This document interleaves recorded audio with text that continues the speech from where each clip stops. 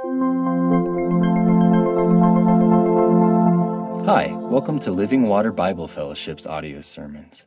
It's our prayer and hope that you'll be encouraged and uplifted by the preaching of God's Word.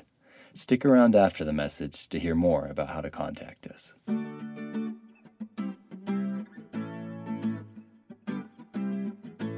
Had the honor of seeing my daughter married this last Saturday, not yesterday, but the week before. And it really, so many emotions come up when that happens, of course.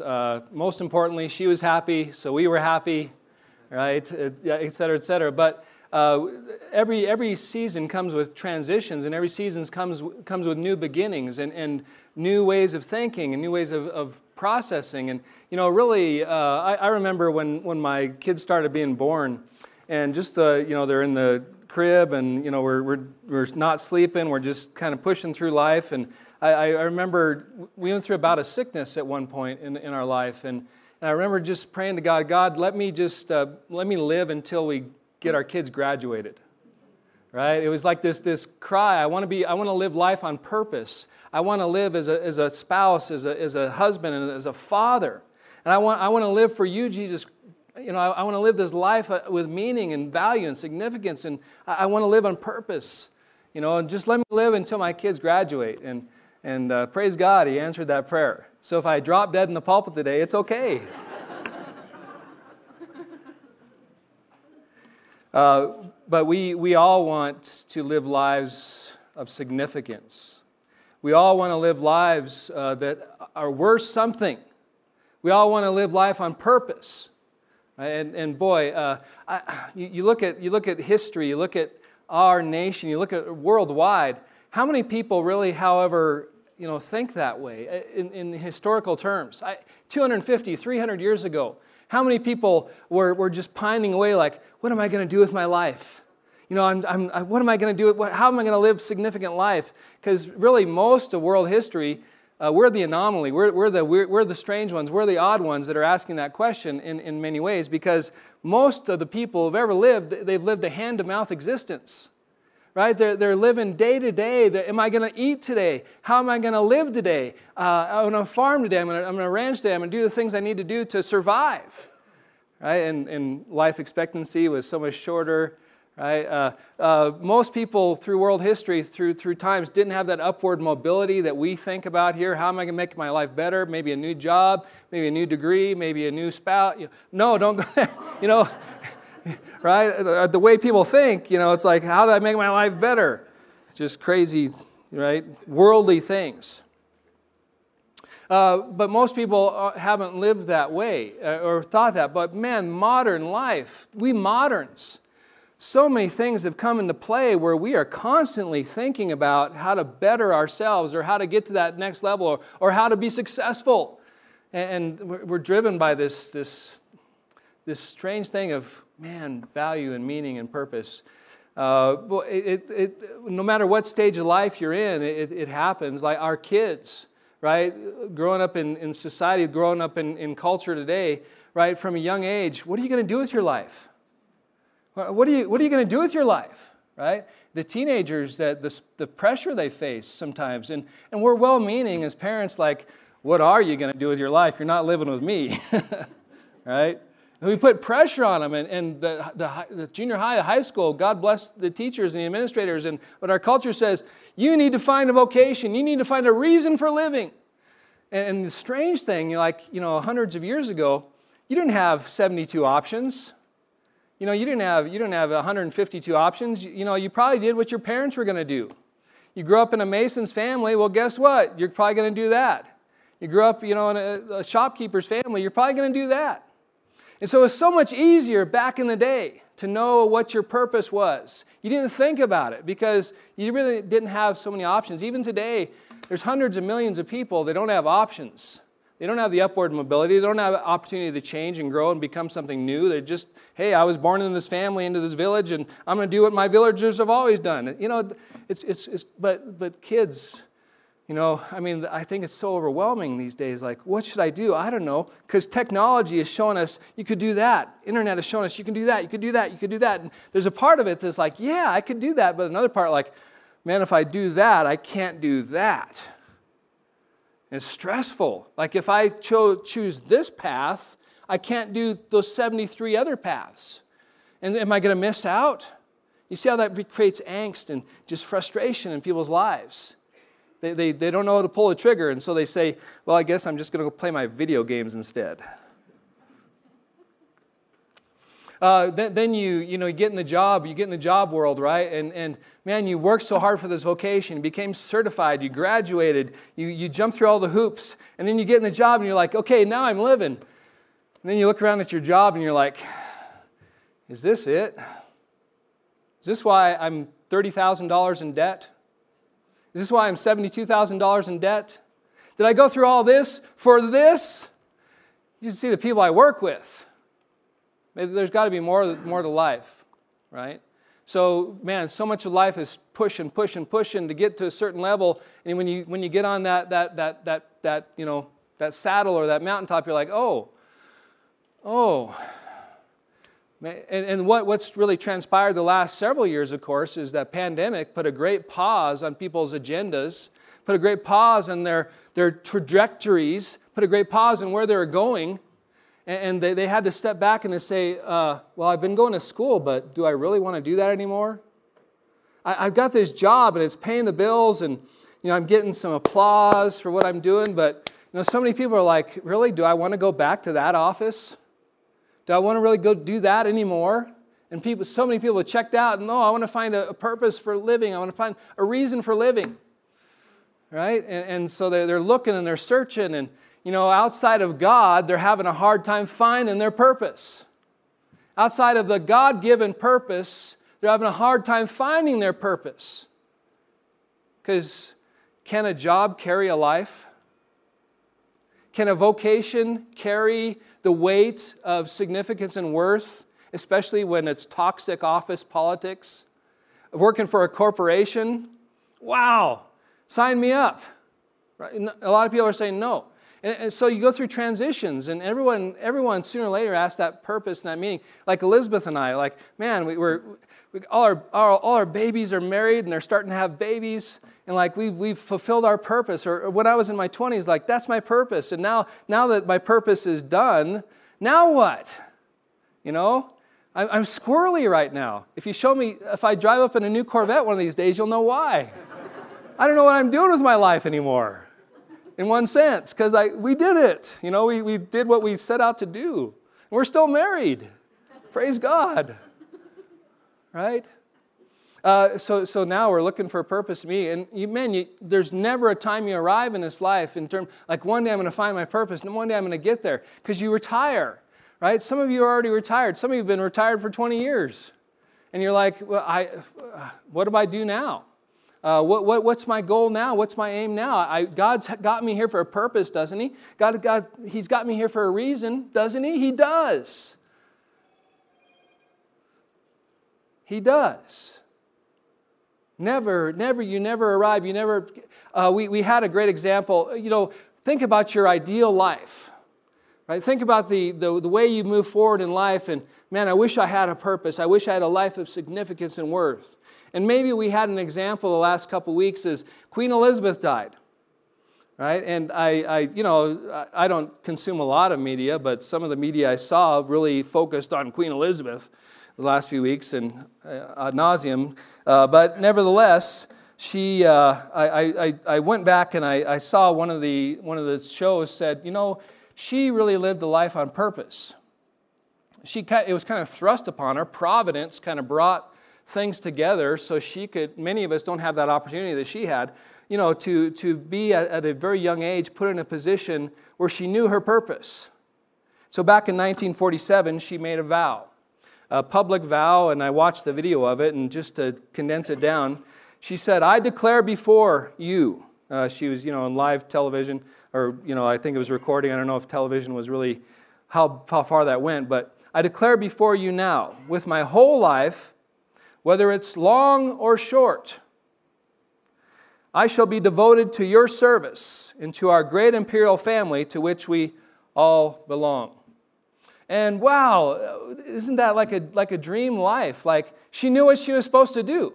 21 years old. She knew what she was supposed to do. She knew what her life entailed. Whether long or short, I exist to serve you. The Commonwealth, the England, just all the different nations that represented there. And we would all like to be there. We'd all like to say, yeah, I know my calling. I know my purpose. Wouldn't we? Don't we? What were you made for? What was your purpose? And do you have to invent that by yourself? What pressure, what stress, what anxiety-riddled thoughts that I have to create my own life, purpose. The good news of the gospel is that God has given us purpose. This is God's world, and He has made us for His ends, for His purposes. And so we find our purpose and our meaning not looking sideways at others, not looking at the queen, not looking at him or her. We look up to find our purpose. Please open your Bibles to the beginning of the book, Genesis 1:1. Genesis 1:1. Let's review the basics. Hopefully you have this verse memorized, but if not, Genesis 1:1. In the beginning, before there was anything else, God created the heavens and the earth. One of the lies of modern living is that this cosmos, that the earth is a very grain of sand on a mighty, mighty sea, is here by accident. That it's here just by chance, and that all these planets and all these stars and all these galaxies just suddenly somehow came about by themselves. No, we live in a purpose-driven world. God created the heavens and the earth. He made it. And so really from the beginning of the book, we're told that there is boundaries in which we live. There is a purpose for which we live, and it's found in God. And it's Old Testament, New Testament. If you look at John chapter 1, really reiterating much of what Genesis says in a different way with the coming of the Christ. But John chapter 1, verse 1. And this, again, many of you have this memorized, and it's helpful for us theologically and for thinking about life to go back to it again and again. In the beginning was the Word, and the Word was with God, and the Word was God. He was in the beginning with God. All things were made through Him, and without Him was not anything made that was made. Jesus Christ is the agent of salvation, the sphere in which it was made. The Father made the world. Jesus was the agent. The Father, Son, and Spirit, somehow in the mystery of that unity, that three-in-oneness, we know that God made it all. But Jesus is exalted here as the Word, the communication, the speech of God. He is the Word that made all things. So one of the falsehoods, of course, is that this world wasn't created. It was here by accident, by chance, by randomness. The second thing is, thinking about these creation testimonies, this word about who made it, was in this world today, there really is an underlying preaching going on or theme that you're here by chance. You're here by accident. You're here just by some cosmic collision of atoms, eventually that evolved into you. And it's not true. You were made on purpose. God made you. We don't have to be like the existentialists who the existentialists, really a big movement in the 60s and 70s, they knew that there was this world out there in their minds that was purposeless, that had no value, no meaning, but they determined that if they're going to go on with life, they had to invent their own reality. They had to invent their own purpose and meaning. Bravely into the night, saying, I exist for this, or I exist for that. And basically, the existentialists said that you had to lie to yourself to come up with some meaning. so that you could go on living, so that you'd have purpose in your life, even though in the back of your mind you knew, because this is an evolved world, a accidental world, you have no ultimate purpose. You don't answer to anybody. There's no accountability. Nobody cares if you live or die. So that's a lie, because God made the heavens, and God made the earth, and God made you. So we start there with our meaning, we start there with our purpose, and we can go forward and move outward in it. 1 Corinthians chapter 8. 1 Corinthians chapter 8. Let's get a little bit more specific. 1 Corinthians chapter 8, verse 6, please.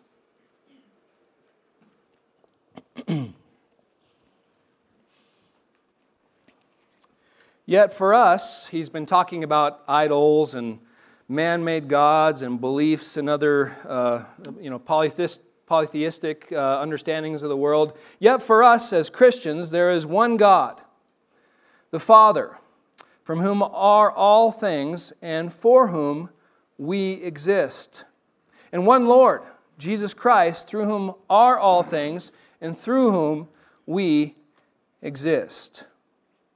So we have here the source. The origin is the Father. God is the source. Jesus is the agent. Jesus is the sustainer. But notice what the universe is for. Notice what the cosmos is for. Notice what every creature in heaven, on earth, visible and invisible, is for. For God. Why do you exist? God decreed that you would exist. Why are you here? Why are we here? For God. And you start asking, well, for God, like, why, how could He use me? Why would He want to use me? What purpose do I have? I struggle with this job. I struggle with that job. I struggle with relationships. My kids are struggling right now. What's my purpose? What's my meaning? What's my calling in life? If I have to figure it out myself, it's awful tough sometimes. You exist for God. Like the telos, the end of things, the goal of things is God. All things created by Him and through Him and for Him. We find our meaning and our purpose in that reason for Him creating us. It's not accidental that you're here. It's not by chance that you're here. It's not some dream, some vague reality that we look through the fog at. It's God has you here on purpose. He made you. And Colossians chapter 1, please. Colossians chapter 1, verse 16. In verse 15, he talked about Jesus being the image of the invisible God, the firstborn and the ruler of all things.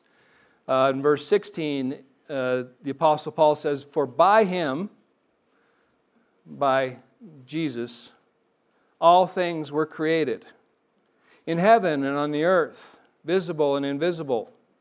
Whether thrones or dominions or rulers or authorities, we think he's talking about the angelic realms, the unseen powers, the unseen forces of our world. We don't have a real clue other than what the Bible reveals about creation. We see all kinds of inanimate things in the world, asteroids and planets and stars, but all the animate things, all the living things, we are just perhaps are told very little in the Bible about what is. But whatever is that we don't understand, God made it. Whether it's dominions or rulers or authorities, whatever, God made it. All things, and notice the point, all things were created through Him and for Him. All things. Why am I here? You were created for Him. Why are you here? Why are you going to Adams State University right now? Why are you at Trinidad State College right now? For Him. Why are you married right now? For Him. Why are you doing the job you're doing? For Him. Why are you retired right now? For Him.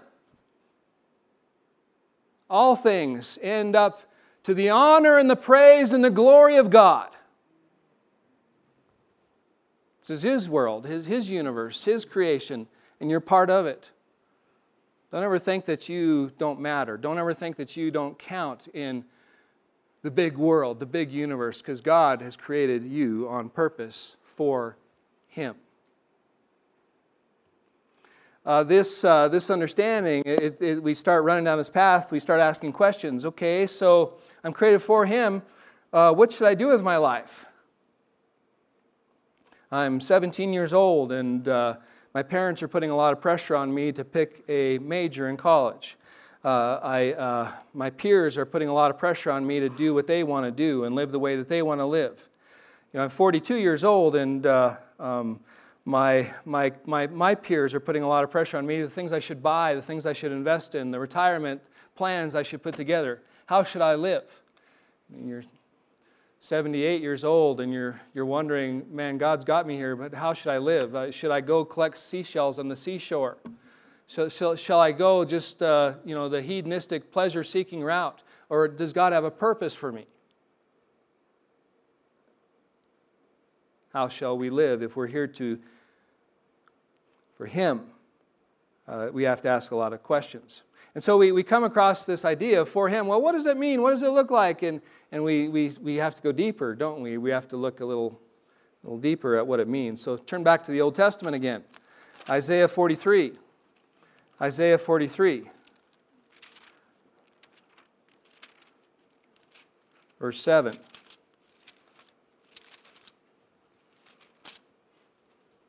And boy, the second half of Isaiah, what a great part of the Bible about God's sovereignty, about His splendor, about His plans, His purposes. In Isaiah 43, verse 7, one of the many places where it talks about purpose and meaning and value. Everyone who is called by my name, he's talking about Israel in the context. Israel has been in Judah they've sinned against God, they rebelled against God. God has held them accountable. They broke the covenant. God sent them in keeping with His covenant promises. Back in Deuteronomy, He sent them away. He's going to send Judah away, but he's saying, my covenant with you is solid, secure. So He's saying, everyone who is called by my name, Israel, whom I created for my glory, whom I formed and made. And so we get a little bit closer here. Why were you made? Why was I made? Was it to make money? What was it to accumulate more and more stuff? What was it to just live a hedonistic, self-centered existence where I seek out more and more pleasure and I pursue more and more of what I want to do in life? It's not. Meaning and value and purpose starts with God. We're here because of Him, and we exist because of Him, and we exist for Him. And He says here and many other places that you and I, exist for His glory.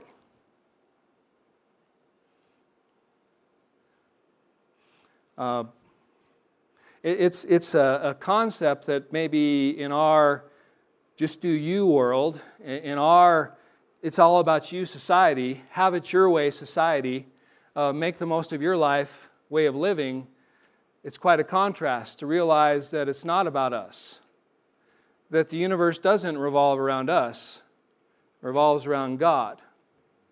And so we have to come to grips with the idea that we were made on purpose.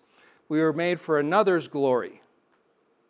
We were made for another being's ends, the things that He wants to have happen, the things that He wants to have happen in His universe, for His pleasure, for His honor, for His glory. And when we're living that kind of life, it's called worship.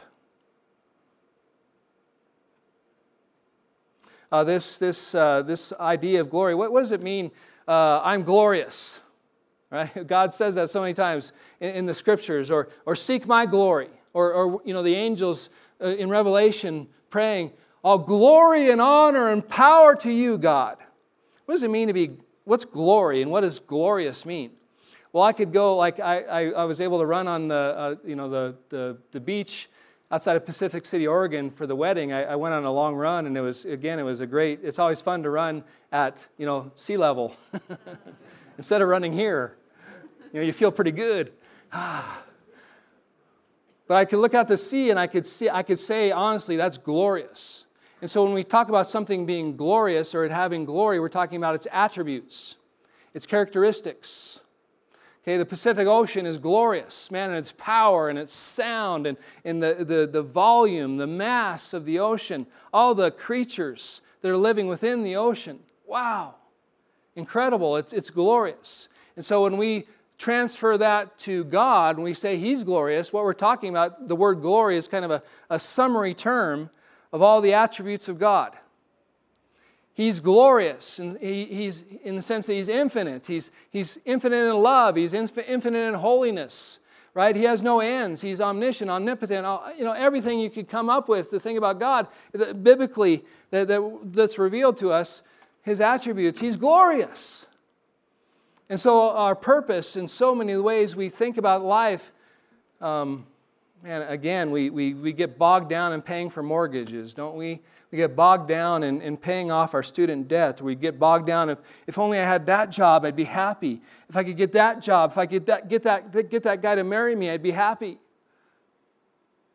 Right? We get this short-term, short focus right here. We've been created for something more grand, and we're called to glorify God. We're called to magnify God. And what does it mean to glorify God? We've seen, I shared this at staff meeting last week, I was reading some books, and that James Webb telescope that went up, really when we look at the sky, even in dark sky arenas like the sand dunes or different places like that, we can only see just the smallest specks of light. We see a lot of them, maybe the Milky Way, we see, for our naked eye, we could see things, but what we see is just a small pinprick of light. But the telescope, right, it allows us to see something where we are able to see its glory. Like the galaxies that we see now, we know that they're much bigger than that pinprick of light we can see. So the telescope brings it up so we can see it, and now we can say, even though it's so far away, it's glorious. And so to glorify God is to magnify God before others. To magnify God in this life, to live in such a way that other people see Him as glorious. See Him as He is, because the world doesn't know how God is or what He's like or His characteristics or His attributes. So many people, even in our community here, are ignorant of God. And so we've been called to glorify God, to manifest His glory, to bring it forth. And the wild thing about it is, you were made for this. Don't you know back in Genesis why you were created or how you were created? Go back to Genesis chapter 1. Genesis 1, verse 27. How did God create us for His glory?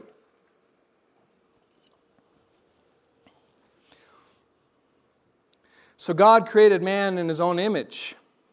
In the image of God, He created him. Male and female, He created them. So male and female, we are all creations of God in the image of God and the likeness of God. And you don't have to go very deep there. Like in ancient times, and even today in certain, maybe some states, some authoritative states, rulers make statues of themselves, and they place these statues at different places around their realm or their nation, and it's a reflection of who the ruler is, a likeness. And so the radical part of God, the maker of the universe, and it's almost, from our vantage point, it looks infinite, right? We're told that there's some boundaries out there somewhere, the edge of the universe. But of all the created things, you and I were made to reflect God. And I don't understand that, but you and I were made to mirror God. You and I were made on purpose, where you and I have this calling. If the world wants to know what God's like, look at Ron. Look at Debbie. Look at Jay. Look at Jackie. Astounding kind of thinking here. That we were made to reflect God in His glory and His honor. And of course, that the narrative, the historical account of the Bible is sin entered the picture, and our glory our little glories were marred and fallen, and we did not display God as we were made to display God. And yet when we come to Jesus Christ, when we're born again, when the Spirit quickens us and we're regenerated and God lives in us again, suddenly we can become those people. By the grace of God, by the power of God, by the authority of God, we can become these people that actually show what Jesus is like again in the world. We need the Spirit to fill us for that. We need His leading in that. We need His empowerment in that. But it's an incredible thing to live in the image and likeness of God in the world. And what does that mean? And let's look at it. Glorify God. I'm supposed to glorify God. I'm supposed to live for His honor. How do I do that? Well, in Jesus Christ, in the Spirit, right? As God is conforming me to the image of Christ, right? That's the telos. That's the end of your life. That's the big picture. Is God is changing you from age to age to glory.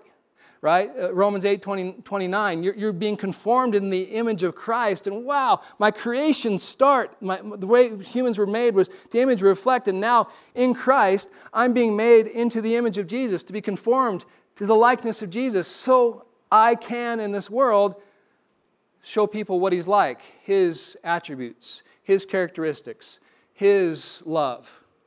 And the fruit of the Spirit, right, is love, joy, peace, patience, kindness, goodness, gentleness, self-control. Like as God takes over and we're living in His presence and we're being changed, we suddenly become the telescope. People look at us and we can bring forth God so they can see what He's like. And it's an incredible calling. It's an incredible thing. And we do this with our attitude, we do this with our thinking, we do this with our works, we do this with our deeds, we do this in going to school life, little kids raising up life, parenting life, marriage life, going to work life. It's a comprehensive kind of a deal. We call it worship. We call it worship. We could spend the rest of the day here, and I'm not going to keep you the rest of the day, but there's so many scriptures to look at along these lines. 1 Corinthians chapter 10. 1 Corinthians chapter 10, verse 31.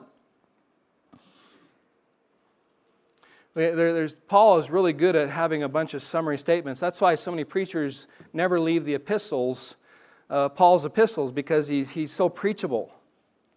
And he brings things to a nice, tight, neat conclusion sometimes. And so he says in 1 Corinthians chapter 10, verse 31, so, whether you eat or drink, in the context he's talking about idolatry and eating food that's been devoted to idols, and is that okay?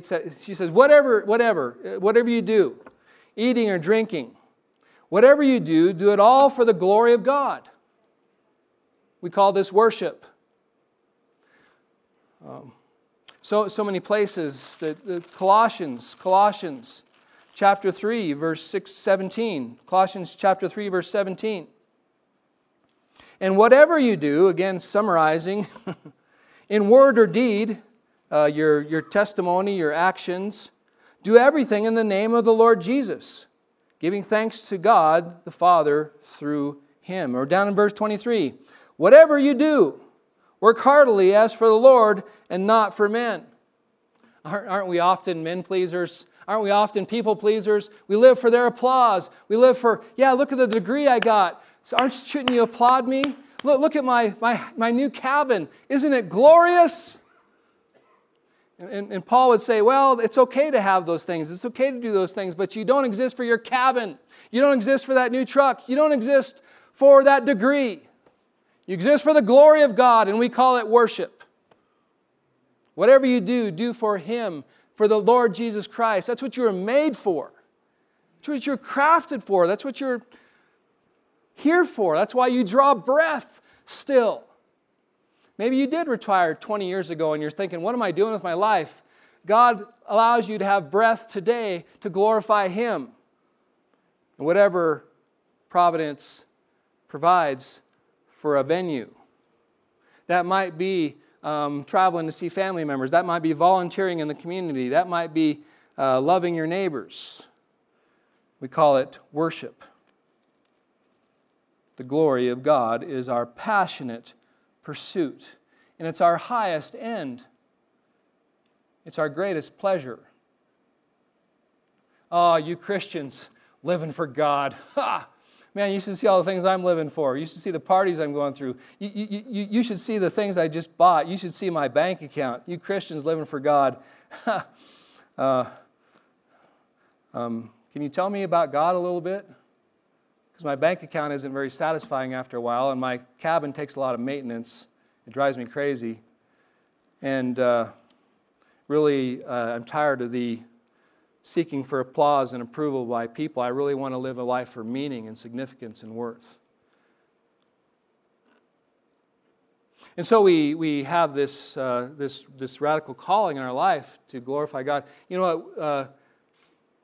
Worship is something we do regardless if you're a Christian or not. You look at Buddhism and you look at Hinduism, you look at Taoism, you look at Islam, you look at some of the native religions in our region and the things going on. Everybody worships, ascribing value to something that they think is worthy. But ultimately, there's only one who is worthy of worship. And that's why Jesus came, to go to the cross for us, to reveal God to us. 1 Peter chapter 3, verse 18. 1 Peter chapter 3, verse 18. For Christ also suffered once for sins, the righteous for the unrighteous. For what purpose? That He might bring us to God, being put to death in the flesh, but made alive in the Spirit. The revelation of Jesus Christ, the most important event that ever occurred in the world, He came to do what? To bring us to God. He came to bring us back to God, to reconcile us to God, to redeem us from slavery to sin, to redeem us from fallen ways of living, from man-made religion, from evil ways of living, from our slavery to death, to Satan, to redeem us, to rescue us, to save us, to bring us to God.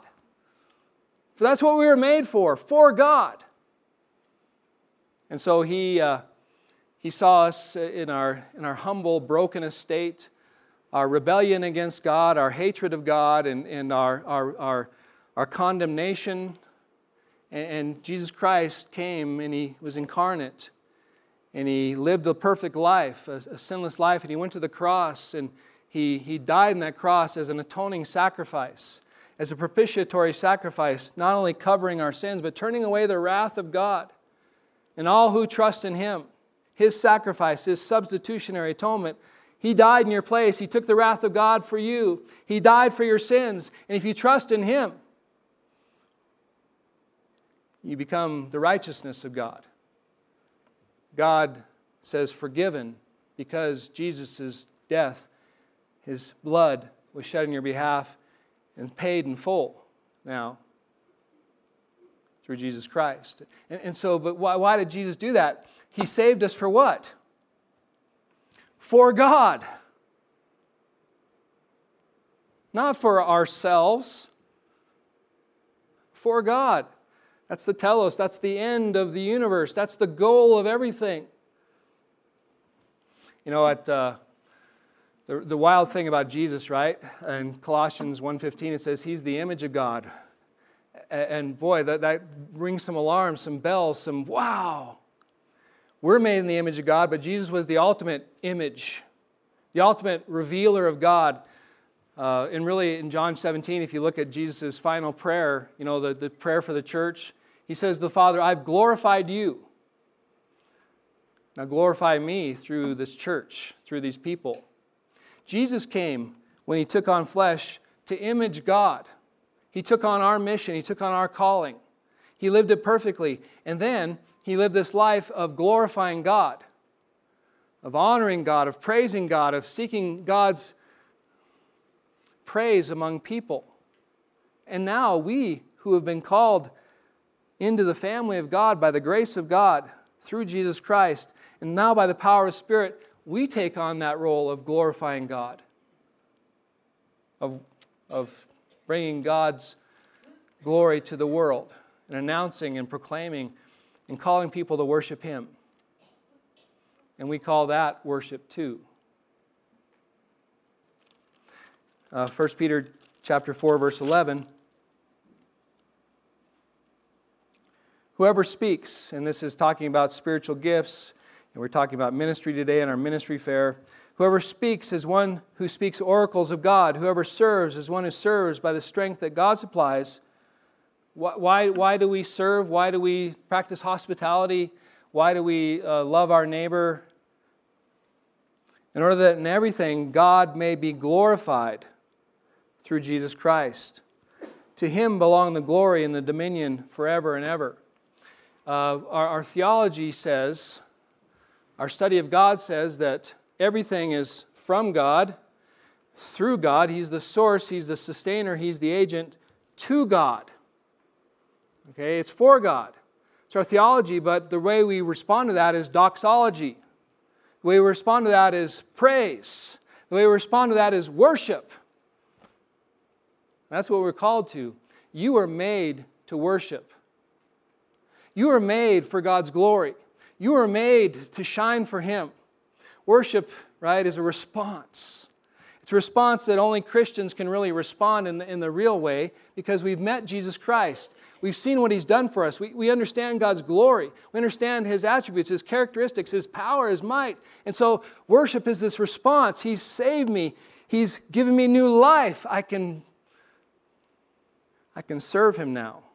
So worship is this response to who God is and what He's done with my attitude, with my thinking, with my hands, with my voice, with my deeds, with my love, with my honor to God, with my respect to God, with my awe of God, with my very life. I've been made to worship. And that's something you got to understand. Some people say that maybe one day I'll find my calling. Maybe one day I'll find my purpose in this life. No, Christian, you already have a purpose. And everything else is secondary. Everything else is a secondary calling. The Queen of England in 1952, she gave a Christmas message, as was her habit. Apparently, the only time she wrote her own speeches was during the Christmas season. And she was a firm believer, a solid believer in Jesus Christ. She said, "Pray for me." Again, summarizing her speech, that I may faithfully serve Him and you all the days of my life. You get the what first. You get the calling first. You see, a calling is empty without someone calling you. You've been called to God. You've been called to the King of Kings and the Lord of Lords. You've been called to live for Him. And everything else from there is, well, this season I'm raising kids for the glory of God. For this next 3 years, I'm doing this job for the glory of God. For this next 3 years, I'm taking care of my aging parents for the glory of God.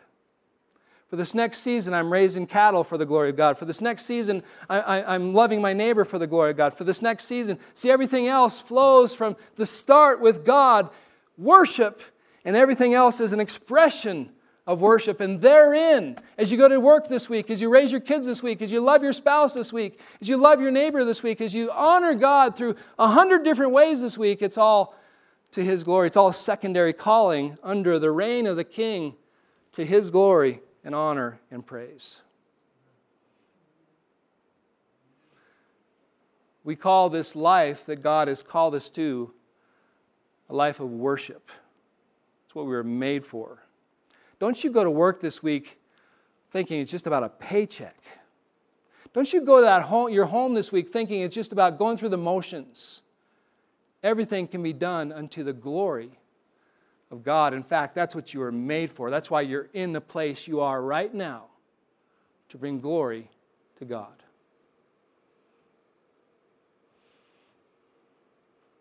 Would you please stand in the Lord's presence? Lord God Almighty, we thank You for allowing us to gather today by Your grace. We gather because You've commanded us to gather, Lord. We choose not to forsake the gathering of the saints. Thank you on this Lord's Day and all it means and all that we understand about it. Lord, that we can gather in your name for your worship. Lord, we realize even coming to this place in this building today, it's not about us, it's about you. So we hope that today you've been worshiped, Lord, in our offerings and our sacrifices and our prayers and our singing to you in our thinking and hearing your word, Lord. We pray that you would be magnified. Please help us to grow in these habits of worship, Lord. Over the next 3 months as we have this sermon series on worship, Lord God, we ask that we could become your worshipers, moral worship and congregational worship and spiritual worship, and know what false worship is and what true worship is, and we could live for you, Lord.